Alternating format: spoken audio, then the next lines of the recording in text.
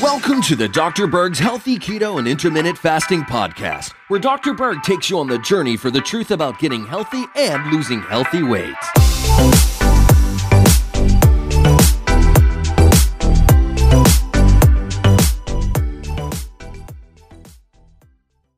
There's a hidden cause of arthritis, especially if it's in these knuckles right here. The knuckles of the first digit and the second on either side, and the knee joint.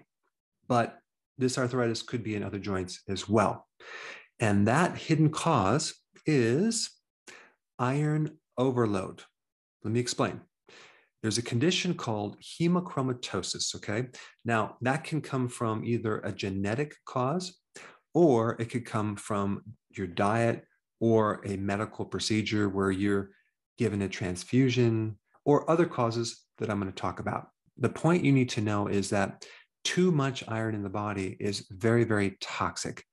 And our body has no mechanism for getting rid of too much iron.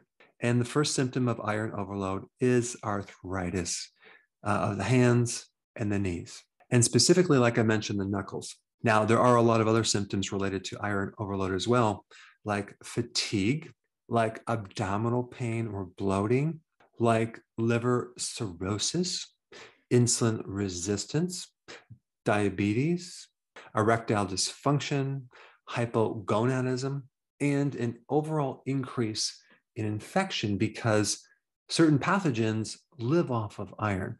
So the more that you feed them, the more that they can grow. Excessive iron is especially toxic to the liver, as well as the pancreas and the heart. But this iron can lodge in your liver and create all sorts of problems. So the more the liver is dysfunctional or damaged, the more problems you're going to have with iron, since the liver is a really key organ in hemochromatosis. So if you are on Tylenol that destroys the liver, for example, or let's say you're on a high carb diet that leads to a fatty liver, you may have more iron that builds up in your body. Now, from a dietary standpoint, let's say you do a couple tablespoons of molasses every day. Molasses is loaded with iron. And so that's one source of iron overload. But probably a bigger source would be in the multivitamin mineral that you're taking right now. So many people are taking the one-a-days that are just loaded with iron, and especially the wrong type of iron.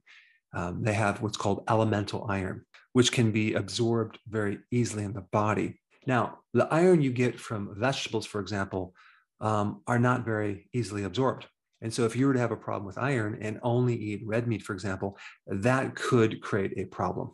But usually the people that are doing red meat with sugar or starches, like meat and potatoes or meat and pasta, are going to have more of a problem because of that combination of protein and sugar creates glycation, which basically is a compound that kind of clogs everything up and occurs as an effect from high blood glucose. And then the iron creates more liver problems, which create more retention of iron. So it's a never-ending cycle. So understanding what to do with your diet is very, very important if you have iron overload. But you need to know if you have this problem, you don't want to start adding more iron into the diet. You don't want to start taking iron supplements. You don't want to take molasses. You don't want to do anything that weakens or destroys your liver. Now, fiber can reduce the iron overload. So if you were to do some red meat with vegetables, for example, that might be a better solution. And the other thing that is in fiber is called phytic acid. And apparently phytic acid is something that can reduce your iron. So even though I've done videos on the negative effects of phytic acid, because it blocks your absorption of minerals, right? Like zinc and magnesium, but also iron. But if you have an iron overload situation, taking a supplement with phytic acid might be beneficial. And the form I would recommend would be something called inositol hexaphosphate, IP6. Other things that can reduce iron would be green tea, cilantro, quercetin, and even donating blood can actually be very beneficial. So there are certain minerals in our body that tend to accumulate and create destruction, especially as we get older. But we have other minerals that can be easily eliminated from the body if you consume large amounts, like potassium, magnesium.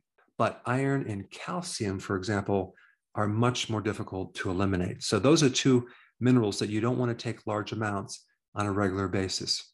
So if you have arthritis and you want to potentially see if it's an iron overload situation, there's several things you can do.